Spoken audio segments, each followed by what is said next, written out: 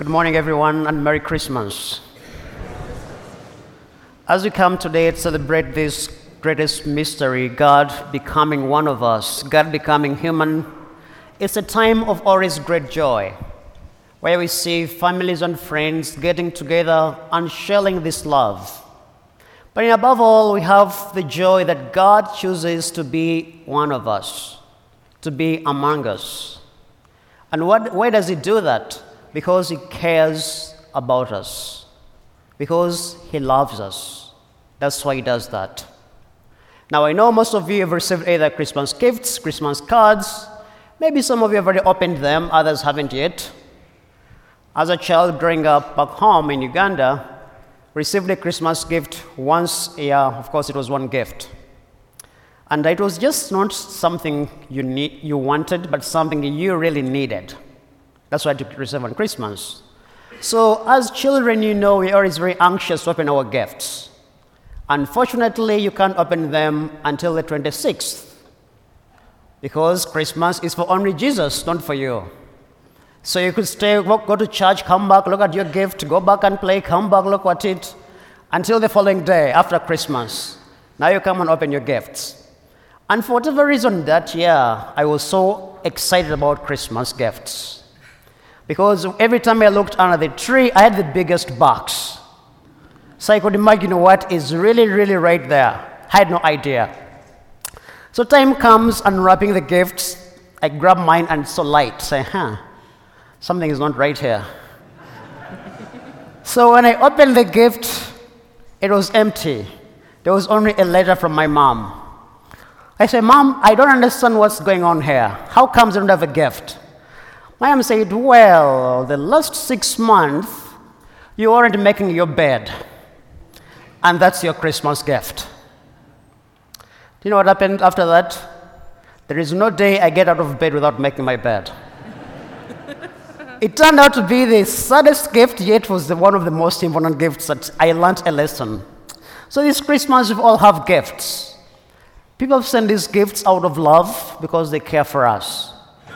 But we know throughout the whole year, we've been having different situations, joy and sadness, gloom, pain.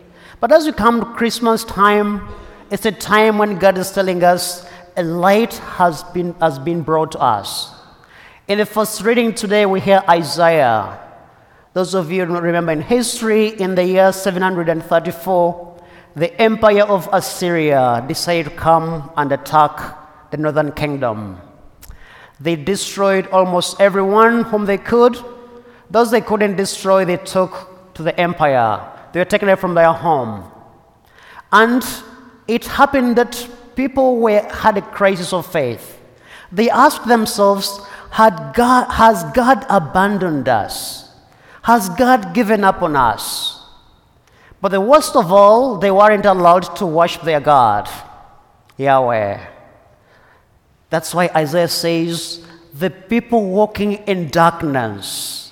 There was the darkness of their soul, darkness of their faith. They cannot worship their God, because John tells us that God is light. So if they cannot worship their God, that's the darkness talks about. You can feel the pain, the loss of their homes, the sadness. They're asking, can God ever save us again? Has He given up on us? But then Isaiah comes and says, no. A child, talks about a child to be born. This child is going to bring back peace. It's going to bring back light and joy. That's the child today we celebrate, born of Mary. The child, all of us, we come to know that it's not only today on Christmas talk about, but every time we talk about this wonder child. Luke is telling us today that when this child is born, he comes to bring joy and peace. Luke is telling us the angel announced the birth of the child. Now, all of us received gifts, as we said in the beginning.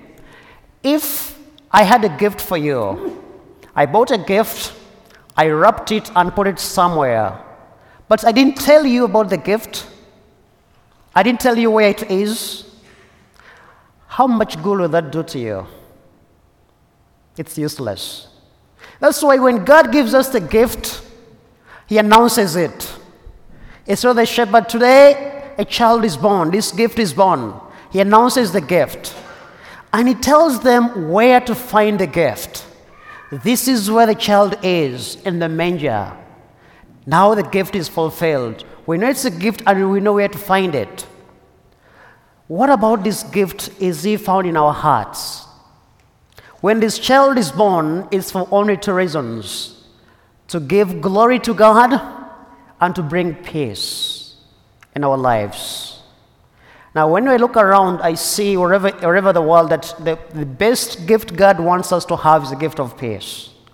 Peace in our homes, peace in our neighborhoods, peace in our country, peace in our church, and also peace in our political arena.